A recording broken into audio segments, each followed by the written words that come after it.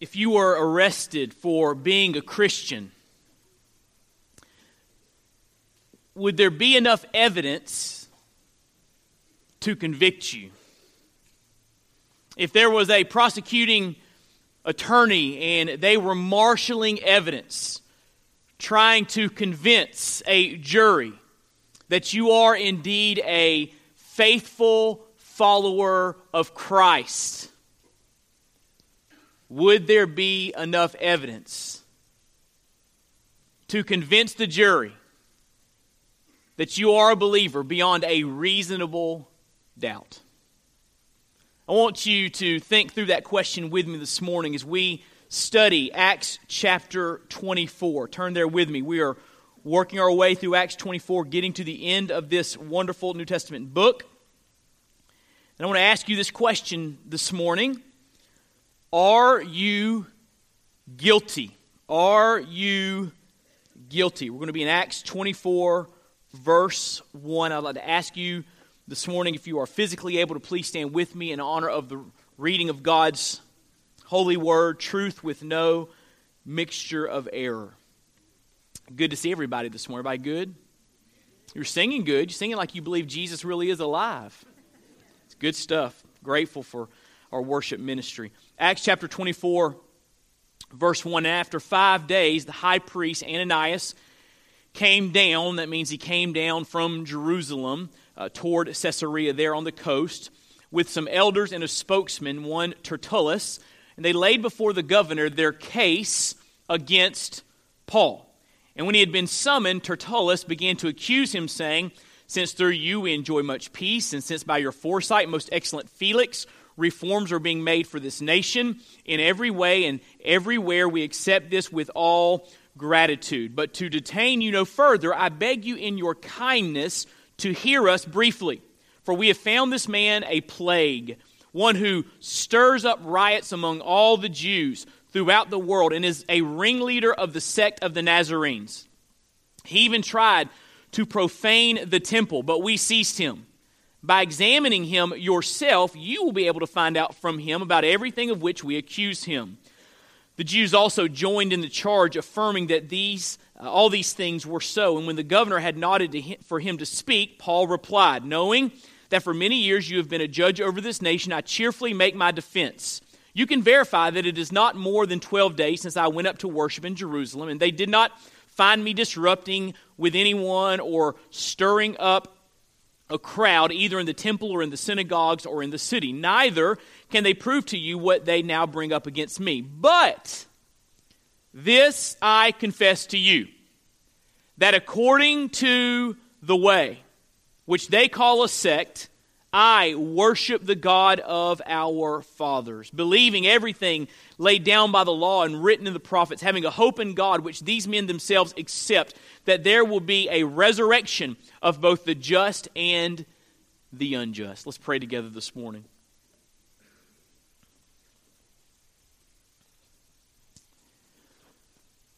Father, this is the day that you have made, and we rejoice and we're glad in it. And this is the Lord's day. This is the day that your people gather together, celebrating the reality that Jesus died for our sins, that Jesus rose from the dead, that Jesus gives us victory over sin and the grave. And it is a great privilege to gather as a faith family and to sing praises to you. And now, Lord, to open your word and to study, to learn, to dig, to read, to consider, to meditate, to respond. Lord, what a privilege we have to study your word together today.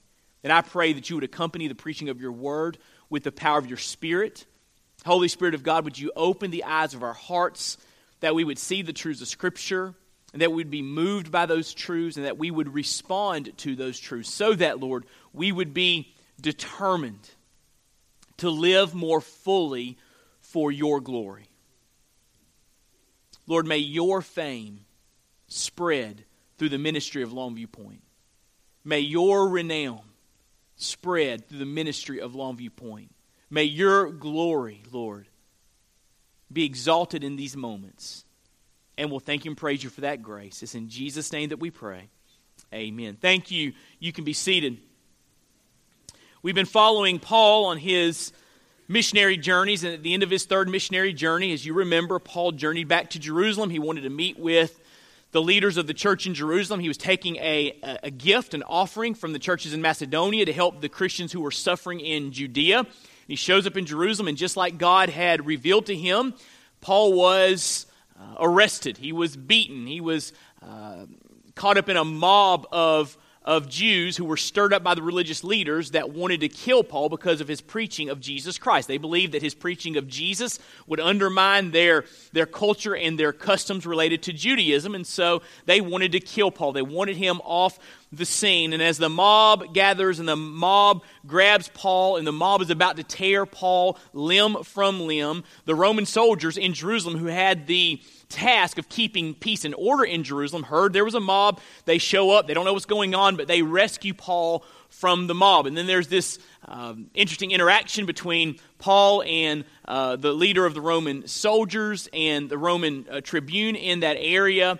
And there's a plot made against Paul by some Jewish assassins. They commit to not eat until Paul is dead. And so the Romans hear of this plot, and they know that Paul's life is in danger. They don't know exactly what's going on with him, but they know that he's a Roman citizen and don't want him to fall prey to assassins. And so the tribune there in Jerusalem sends him over to Caesarea, about 60 miles away on the coast of the Mediterranean, where he thought he would be safer.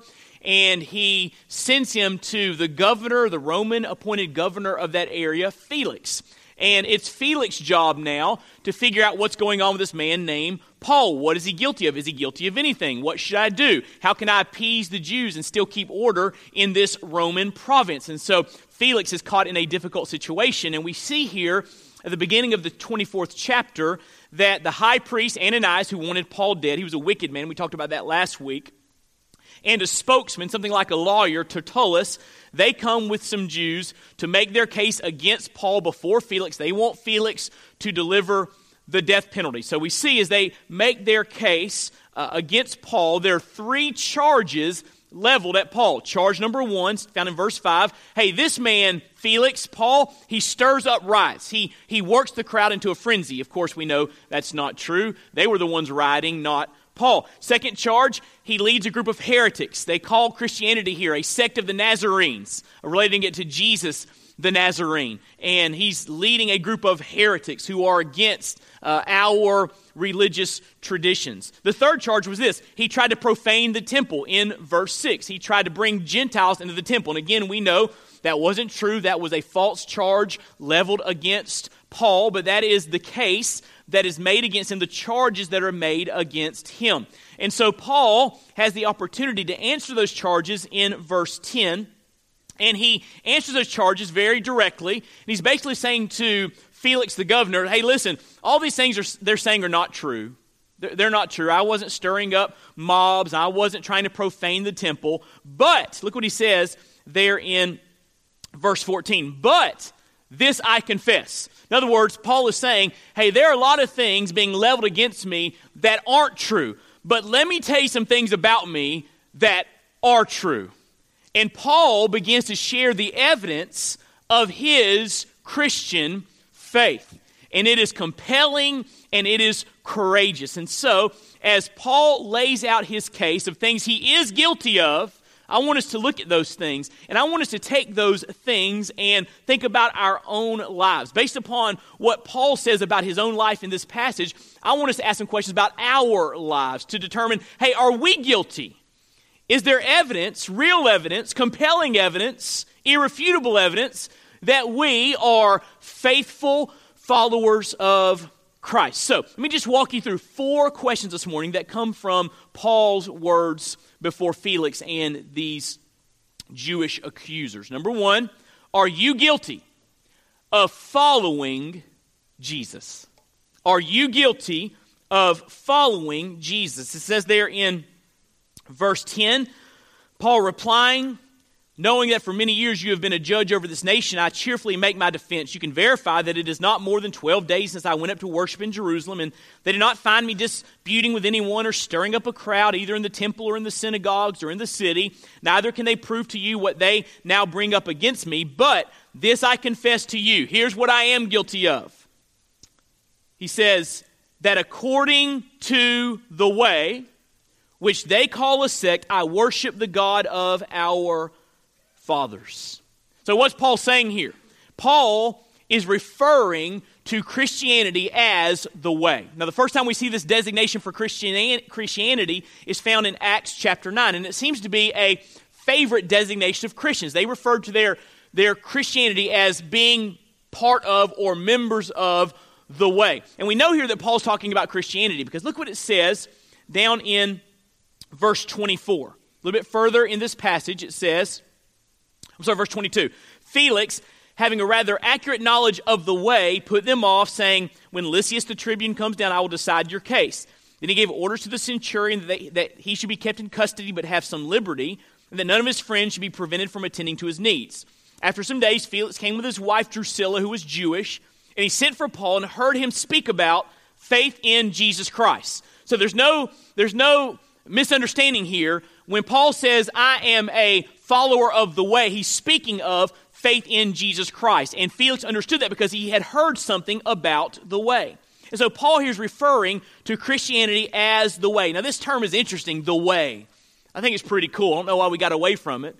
But this term emphasizing or saying that we are followers of the way emphasizes the exclusivity of Christ. Notice what it says there in verse 14. Paul says, this I confess to you that according to the way. Now notice the word the there. That's the definite article, and it's there in the Greek language. It's ha hodos. That's the Greek term. Ha hodos, the way. If the definite article were not there, this phrase could be translated in verse 14. This I confess to you that according to a way, I worship the God of our fathers. But it's not a way. The definite article is there. It's the way. Now that's pretty important, isn't it? Jesus Christ, listen to me, is not a way to God. Jesus Christ is the way to God, the only way to God. And here's how you know that, or the support of that is found in the words of Jesus Christ himself. John 14, verse 6, Jesus says, I am the way and the truth and the life. Listen, no one comes to the Father except through me. So according to Jesus Christ, he is the only way to have a relationship with God. He's the only way to be saved. This phrase, the way, speaks of the exclusivity of Christ. Now, a lot of people like to say, hey, listen, I'm not that into Christianity. I just like the teachings of Jesus. You know what Jesus said? Christianity is your only hope. If you want to say I like the teachings of Jesus, listen to what Jesus actually said. He said, I'm the way and the truth and the life. No one comes to the Father except through me. So when Paul says I'm a part of the way, he's emphasizing the exclusivity of Christ. Secondly, this term emphasizes following Jesus. He says there in verse 14, I confess this to you that according to the way, which they call a sect, I worship the God of our fathers. Isn't it interesting that Paul mentions that the Jews that are gathered to accuse him call Christianity a sect of the Nazarenes. And they use that term sect to try to marginalize Christianity, which was exploding in this day and time. Now you say, what's a sect? Well, let me give you the definition of a sect. A group of people with somewhat different religious beliefs, typically regarded as heretical from those of a larger group to which they belong. And so the Jews were trying to minimize followers of the way by saying this is just a sect. These are a bunch of heretics who have kind of gone off the reservation. They're not teaching things that are accurate and true, and they were trying to marginalize Christians. I was in a sociology class when I was getting my bachelor degree. And this professor was talking about the differences between denominations and sects. And he kept using that word sect. And his example every time he used the word sect was Baptist. Those Baptists, they're a sect. And he kept saying it. And I finally just said, sir, according to your definition, Baptists are not a sect. They're a group of followers of Christ that practice their religion, their faith according to the dictates of the Scriptures and the Lordship of Christ. That's not a sect according to your definition. And he said, okay, whatever. But I remember he used that term to try to make Baptists look silly. And they're using this term to try to make Christians look silly. It's just a sect of the Nazarenes. They're a group of heretics. They're not the real deal. And look what he says here. You call us a sect, but you need to understand it is according to the way that I worship. What you minimize as a sect or a religious group is really a thriving relationship with the one true God. You're calling this kind of religious practice. No, I'm worshiping God through Jesus Christ. I have a relationship with God. I am on the way. I am actively following Jesus.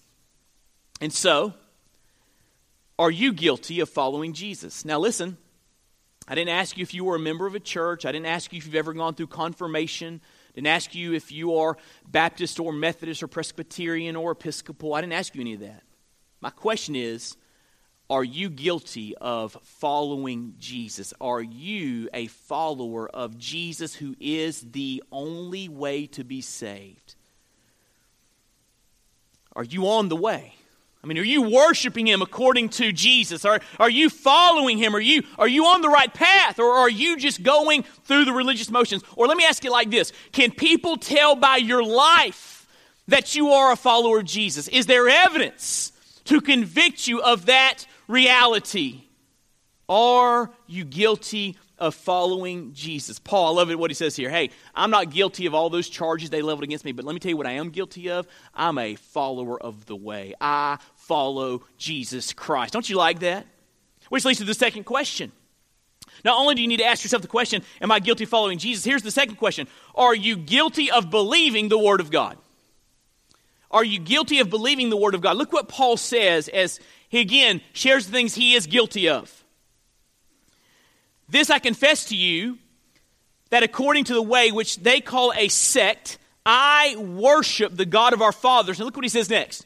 Believing everything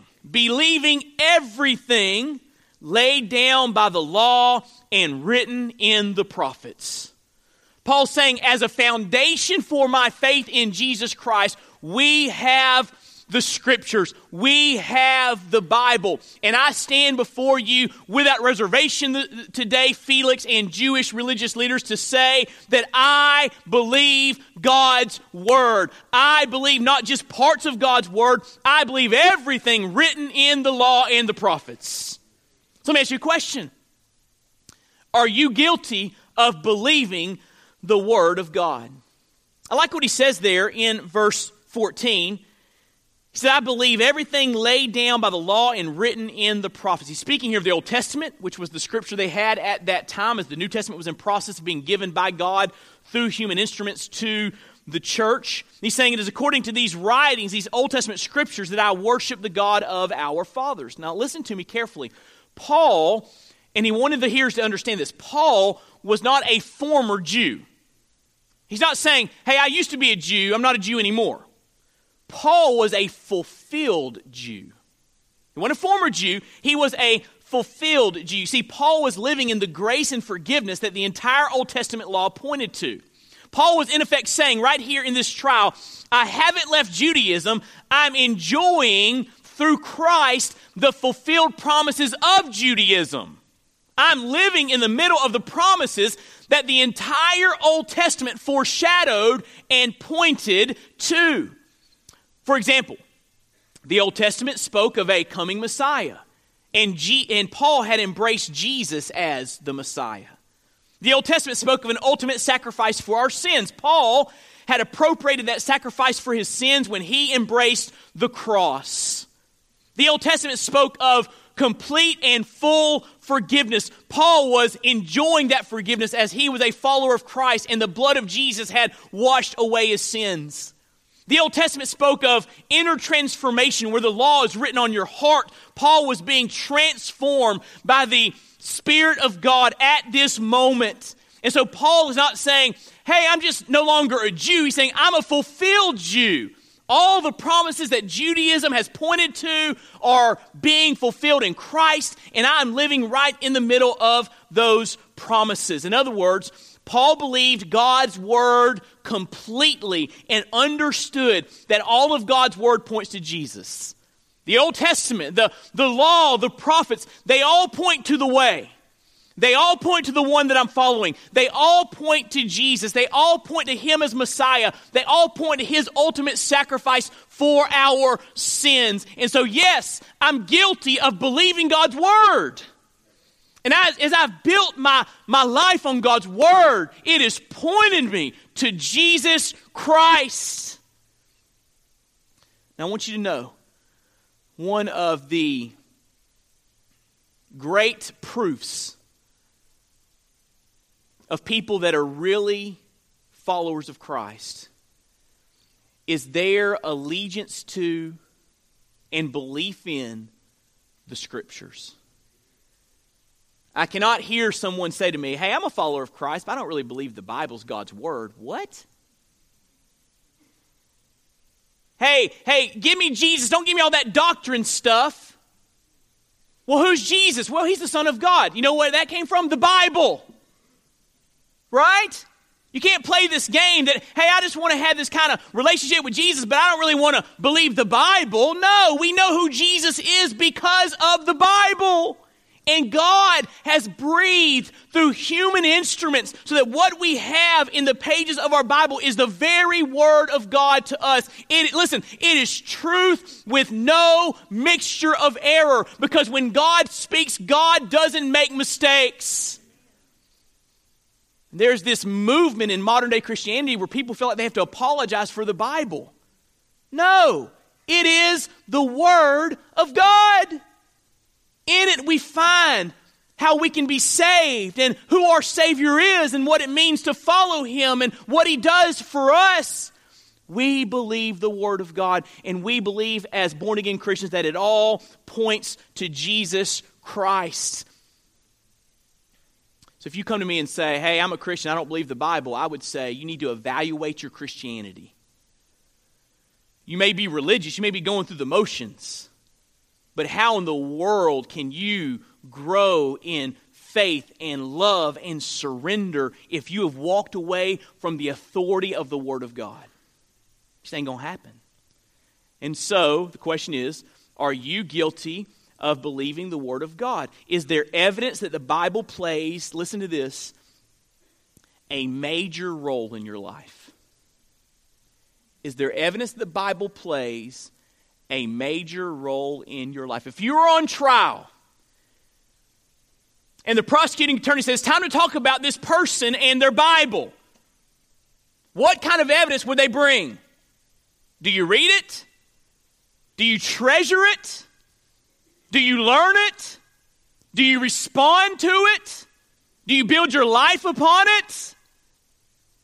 Are you guilty of believing the Word of God? I read a story this weekend about a young girl in Wales who grew up illiterate over 200 years ago.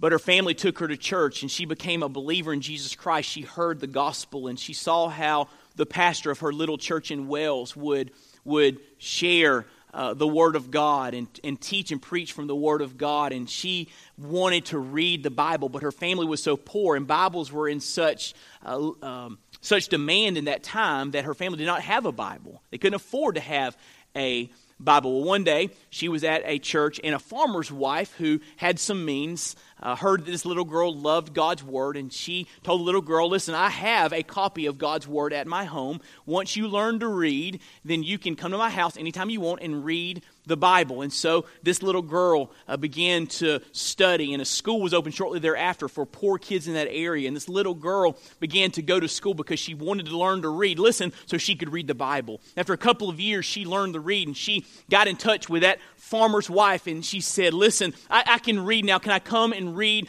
the Bible? So every Saturday, this girl would walk several miles to this farmer's wife's house, and she would go into the house, and she would sit over that Bible, and she would learn it. She would even memorize memorize whole chapters, and she would study it and digest it and be saturated with it and go back and tell her family about what she had learned. And she began to save money until she could have a Bible of her own. And she had a chance to go to the city, and she had collected this money fervently to buy a Bible. And she went to the place where Bibles were sold, and the keeper of the shop said, "We just sold our last Bible. I don't have one." And the girl broke down in tears because she had the money and she wanted her own Bible so she could read God's Word. And she was so broken over this. This storekeeper said, "Hey, listen, I have my own Bible." And he went to the back and brought out his own Bible and gave it to her because she wanted the Word of God so desperately. As a matter of fact, this young girl's name was attached to a special offering that went to produce Bibles in that area because she was known as having such fervency for the Word of God. So here's the question, what about you? What about you? If you have the capability of literacy, if you have a Bible, and you probably have many or access to many, and if you don't, we can give you one. I'm not saying that flippantly. We have Bibles here. Come see me after the service, and we will give you a Bible. Listen to me. We have access to God's Word. Do you believe it? Do you read it? Are you saturated with it? Are you guilty of believing the Bible? Is there evidence that the Bible plays a major role in your life? There's a third question I want to ask you. Are you guilty of living with hope? Are you guilty of living with hope? Look what Paul says in verse 14. According to the way, which they call a sect, I worship the God of our fathers, believing everything, I love that, believing everything laid down by the law and written in the prophets, having a hope in God, which these men themselves accept, that there will be a resurrection of both the just and the unjust. Paul's saying, I'm not guilty of stirring up riots. I'm not guilty of profaning the temple, but here's what I am guilty of. I am guilty of living with hope. If you want to look at somebody who has hope in their life, look at me. I am living with hope. And listen to me, followers of Christ should live out unshakable hope. Now here's the question. When we are surrounded by such hopelessness, how can we cling to and embrace and enjoy hope? Well, Paul says it there. He says, I'm having a hope in God, verse 15, which these men themselves accept, talking of some of the religious leaders, the Pharisees that were there, that there will be a resurrection. Paul's hope was based upon resurrection, and our hope is based upon resurrection. And Paul reminds us here that there will be a resurrection for all people. He says there in that verse, there will be a resurrection of both the just and the unjust. Now, Paul believed that Jesus Christ died on the cross. And Paul believed that Jesus Christ rose from the dead, as do I. And because of that resurrection of Jesus Christ, he knew that the future reality of resurrection was settled. Because Jesus Christ was risen, then God would be able to raise everybody from the dead on that day.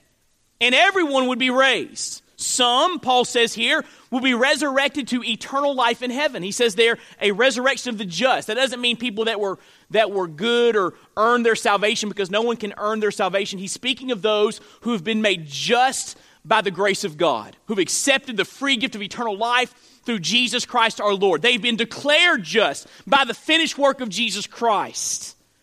And these just folks, these folks who have been saved, who have been born again, will be resurrected. Then he says, some will be resurrected to eternal judgment in hell. There will be a resurrection, he says, of the just and the unjust. Those who have not been declared righteous, those who have not been redeemed, those who have not been born again, those who have not been saved. They'll be resurrected too. Did you know that? Revelation 20 and 21 speak clearly of this future resurrection. So let me just explain this to you very quickly. If someone dies right now in this life, their soul goes immediately to one of two places. It goes to heaven to be with Jesus, or it is separated from God in that awful place called hell. Their body goes in the ground. If I were to die right now, you'd bury my body, my soul would be in heaven with Jesus. The Bible says to be absent from the body is to be present with the Lord. Amen? But on that final day, on that great getting up morning, as the old gospel song says, bodies will be raised. Now at that moment, those bodies will be reunited with their souls, some coming from hell, some coming from heaven.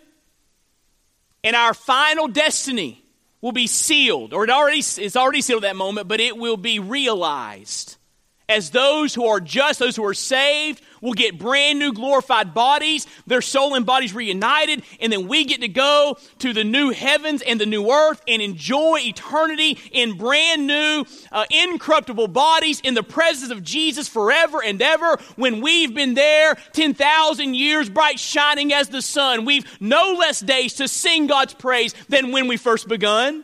That's the resurrection of the just. But those that do not know Jesus, on that final day, their bodies will be raised. Their souls and bodies will be reunited. They will stand before the great white throne of judgment. And because their names are not found written in the book of life, they will be judged according to their deeds. The Bible says books will be opened with all of their sins, and they will be judged. And the Bible says they will be cast into the eternal lake of fire, where they will exist forever in conscious torment, separated from God, and it will never end. So Paul here believes in a resurrection of the just and the unjust. And if you have been redeemed, if you have been saved, you can look forward to Resurrection Day. Because of the grace of God, because of the shed blood of Jesus Christ, because of His glorious bodily resurrection, because I've embraced Him as my Lord and Savior, I do not dread that day. I will not stand before the great white throne of judgment. My sins have been washed away. When my body is raised and my soul and new body are reunited, I will be ushered into the presence of God Himself, and I will be there forever. When I wake up in the land of glory with the saints, I will tell my story. There will be one name that I proclaim. And guess what? His name is Jesus. So Paul here is saying, listen, I'm guilty. I have hope. Based upon the resurrection, Jesus rose from the dead, so I'm going to be raised from the dead. It'll be a resurrection of the just. I'll be with Jesus forever. So here's the question. Do you live with a hope that is appealing to the hopeless? Because let me tell you this, and you know this. Hopelessness is pervading our world. And you got people all around you in your family, in your workplace, in your community. And listen, they are hopeless. And they are wringing their hands about elections and terrorism and natural disasters. And they are worked up and they are worried. And they have no hope in their life. They have no peace. They have no security. And here you are living right beside them. And you know Jesus as your Lord and Savior. And you have an unshakable hope. Can they see that hope in your life? Are you wringing your hands in despair and agony and angst? Or do you have a hope that Jesus is still on His throne? And one day Jesus Christ will split the eastern sky and He will come back for you, and your body will be raised and your body and soul will be reunited, and you will go to heaven forever, and nothing and no one can change that fact. If we really believe in a resurrected Jesus, and if we really believe in a resurrection of our bodies to heaven as born-again believers, we should have and live and exemplify unshakable hope. So are you guilty of living with unshakable hope? Do hopeless people look at your life and say, I want some of that? I don't know what's going on with them, but they're not filled with angst. They're not wringing their hands. There's a settled belief in their life that cannot shake them to their core. I want some of that because I'm tired of living with hopelessness. Which leads me to the last question. Are you guilty of wanting others to be saved? Are you guilty of wanting others to be saved? Look what Paul says in verse 16. So I always take pains to have a clear conscience toward both God and man. After several years, I came to bring alms to my nation to present offerings. While I was doing this, they found me purified in the temple without any crowd or tumult. But some Jews from Asia, they ought to be here before you and to make an accusation, should they have anything against me. Or else let these men themselves say that what wrongdoing they found when I stood before the council. Other than this, one thing that I cried out while standing among them, it is with respect to the resurrection of the dead that I'm on trial before you this day. So Paul's saying, here's what I'm guilty of. I did point them to Jesus.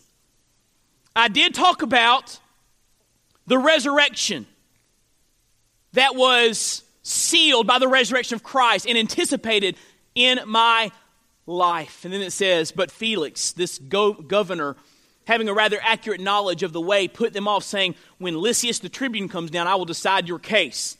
He wanted some more information from the leader of the Roman soldiers in Jerusalem. He gave orders to the centurion that he should be kept in custody but have some liberty, that none of his friends should be prevented from attending to his needs. I have stood right there in Caesarea, right there where they believe Paul was put in prison in Herod's palace. Incredible.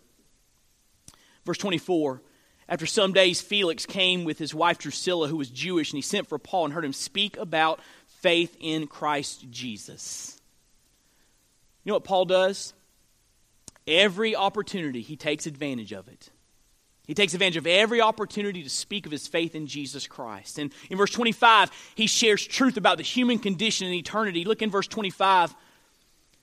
As he reasoned about righteousness and self-control in the coming judgment, Felix was alarmed and said, go away for the present. And so Paul is talking to him about truth.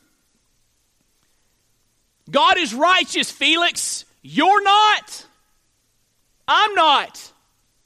Felix, look at your life. You are living, exhibiting a lack of self-control, living according to the dictates of your sin nature.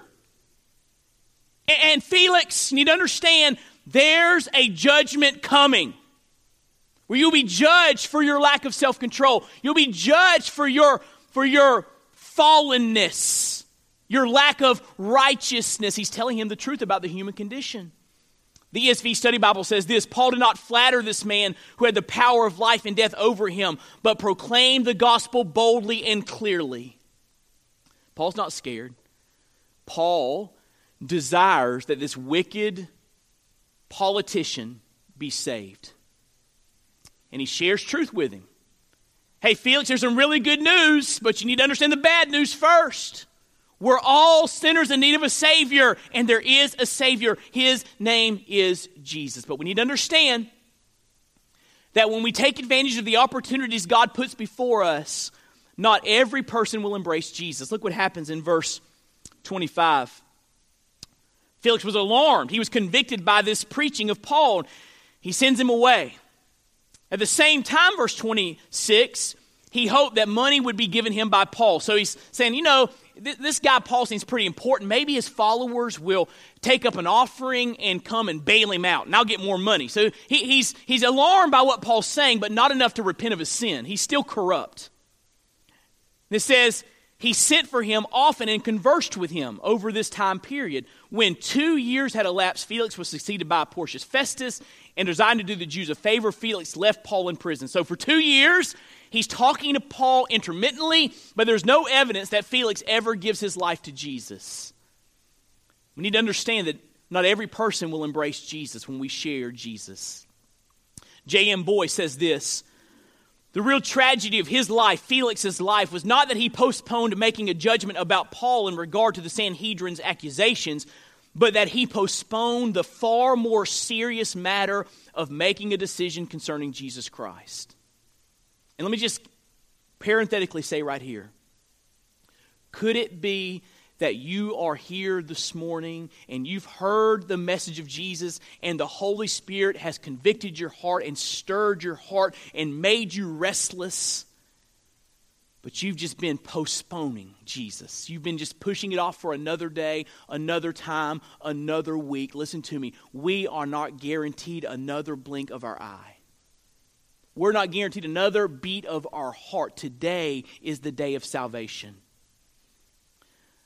But notice here, when Paul has an opportunity before a governor, what does he do?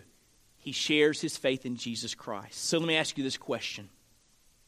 What does your track record of witnessing say about your concern for the lost? I had to struggle with this question this past week in my study. What does your track record of witnessing say about your concern for the lost?